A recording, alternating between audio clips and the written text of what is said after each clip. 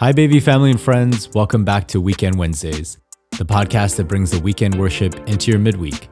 My name is Min Soo Kang, and I'm your host for this week's episode.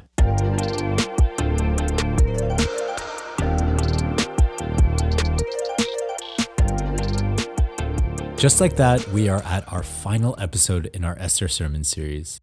How was this book of the Bible for you? What did God reveal about himself through it? I don't know about you, but I received so much from the book of Esther. Through the sermons and in preparing these podcast episodes, I was able to connect with the truth that God is for me, that he's working all things for my good, and that even if I don't see it or feel it, he is working behind the scenes. And the fun isn't going to stop with this sermon series. Many of you have asked, and I'm excited to announce that Weekend Wednesdays will be continuing into the next sermon series. I'm excited to dive into the book of Ephesians with you all as we tackle the topic of the armor of God. Stay tuned, it's going to be a great series. But before we get there, let's finish strong with the last two chapters of Esther. Chapter 9 begins with a flash forward to the 13th day of the 12th month in the Jewish calendar, the day originally appointed for the annihilation of the Jews. But the tables have turned. With Mordecai and Esther's counter law in place, the Jews had the upper hand over their enemies. They were granted permission to defend themselves against anyone who chose to rise up against them, rather than simply accepting their destruction. Quick flashback. Remember at the end of chapter 8 when we read about the many people of other nationalities wanting to become Jewish because fear of the Jews had seized them? Well, this fear continues in our reading today. We read that no one could stand against the Jews because the people of all the other nationalities were afraid of them, and that all the nobles of the provinces, the satraps, the governors, and the king's administrators helped the Jews because fear of Mordecai had seized them. Clearly, the hand of God was behind his people. And so, on the 13th day of the 12th month, the Jewish people defended themselves against anyone who chose to rise up against them. It was recorded that in Susa alone, where the king and queen resided, 500 men were destroyed. In addition, the 10 sons of Haman were put to the sword. When these numbers were reported back to Xerxes, the king responded in an interesting way. He asked Esther if she had any other requests or petitions that he could enact. Insane. Esther didn't have to go through any golden scepter steps.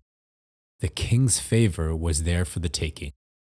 Again, clearly, the hand of God was behind his people. Esther takes Xerxes up on his offer by requesting that the Jews in Susa be given permission to carry out her counter edict for another day, in addition to impaling all of Haman's 10 sons on poles. Without hesitation, the king approves of Esther's request. The 10 sons of Haman are impaled on poles, and 300 additional men are destroyed in Susa on the 14th day of the 12th month. There must have been a lot of people who despised the Jews in Susa for there to be a need for an additional day of defense. Zooming out of Susa, we also read that the Jews throughout the Persian Empire destroyed 75,000 of those who sought their destruction. For whatever reason, outside of Susa, there wasn't an additional day of defense needed. And so, the Jews in Susa fought on the 13th and 14th day of the 12th month, whereas those outside of Susa only defended themselves on the 13th day of the 12th month. What a reversal! What a change of destiny! The Jewish people were set to be completely eliminated, and this act of genocide seemed like a sure thing. But through the intervention of God, an entire people group was saved. God saved his children.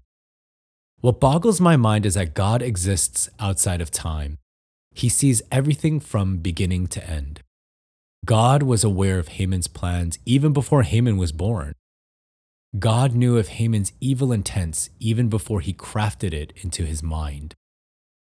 Because of this, God was placing all the right people in the right spaces for the fulfillment of his will, probably earlier than we think.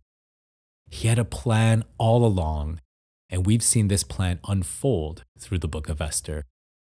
God is the true hero of our story. Who else can we point to as the source of Israel's salvation? Sure, Mordecai and Esther exhibited courage and faith in the face of setbacks, but who was the one that moved them into their strategic positions? Who is the one that caused hearts to move in their favor? Who was the one that cleared their path of enemies and evil intentions? No one but the Lord, the God of Israel. He is the true hero of the story. And what better way than to respond to the favor and intervention of God than to celebrate? After their deliverance, Mordecai sent letters to all the Jewish people throughout the Persian Empire with instructions on how to throw a party. He instructed his people to celebrate annually the 14th and 15th day of the 12th month, since this was the time when the Jews got relief from their enemies, and the month when their sorrow was turned into joy and their mourning into a day of celebration. This celebration was to be days of feasting, joy, giving presents of food to one another and gifts to the poor. In essence, they were instructed to intensely celebrate all that the hand of God had done for them, to be joyful in his love, care, and salvation. Mordecai also instructed his people to never fail to celebrate this festival. By celebrating it annually, it acted as a memory, an altar, if you will, of God's faithfulness. In case there was any doubt of God's faithfulness or forgetting of his ability to intervene, there was always a 2-day party in the calendar to remind a Jewish person of this powerful moment in history. After reading chapters 9 and 10 of Esther, I saw God's fingerprints in the ways that he continually granted Esther and Mordecai favor up until the very end of their story. God caused fear to grow in the hearts of those of other nationalities, which moved some to unharm the Jews, some to work alongside them, and some to become a Jew themselves.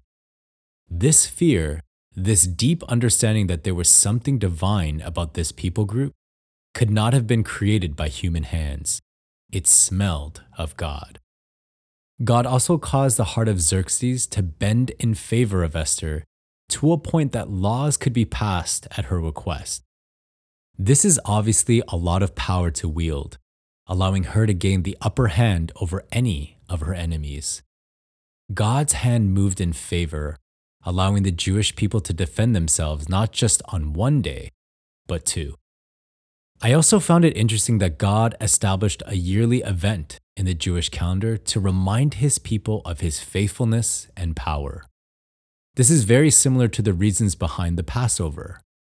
This yearly festival was established to remind the Jewish people of how God passed his judgment over them, how he delivered them from Egypt, and how he is greater than any other God. Do you have an event like this on your calendar? Do you have a yearly reminder of God's faithfulness and intervention in your life? After coming back from Vancouver, I definitely jotted one down on my calendar. After unpacking my belongings in Vancouver on September 13th, 2016, I had an urge to grab a coffee and journal. I took a stroll on the campus of UBC and landed at a local cafe. And as I opened my journal, I remember writing about all the things that I was excited about, all the things that I was fearful about, and all the questions that I had about this upcoming season. Truly, I had no idea what I was in store for. After coming back to Toronto and reflecting, I realized how important the Vancouver season of my life was. I jotted down September 13th on my calendar as a day of remembrance. It was the day that God began a deep, sanctifying work in my life. I know I poop on Vancouver sometimes, but deep down, it was a very pivotal moment in my faith journey. That season, though difficult, really was the refining fire that I needed. I would often tell friends that it felt like I was being saved all over again.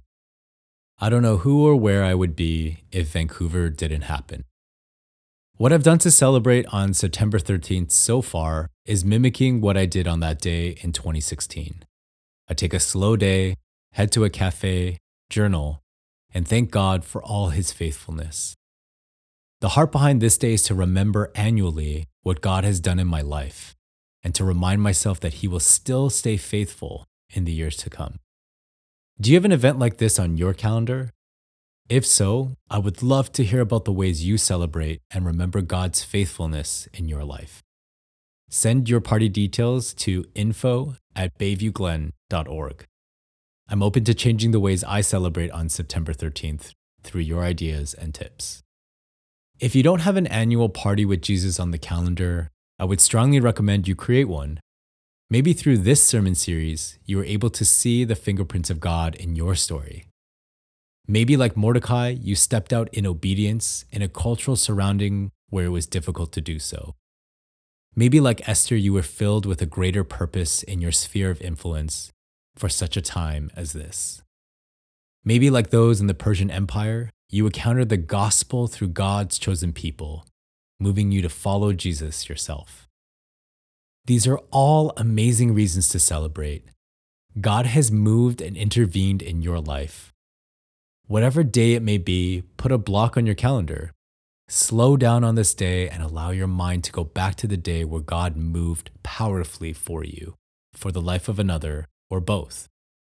These events, like altars, can not only cause you to remember, but it also has the power to reignite your trust in the Lord. If He has moved before, He will move again. Let's celebrate.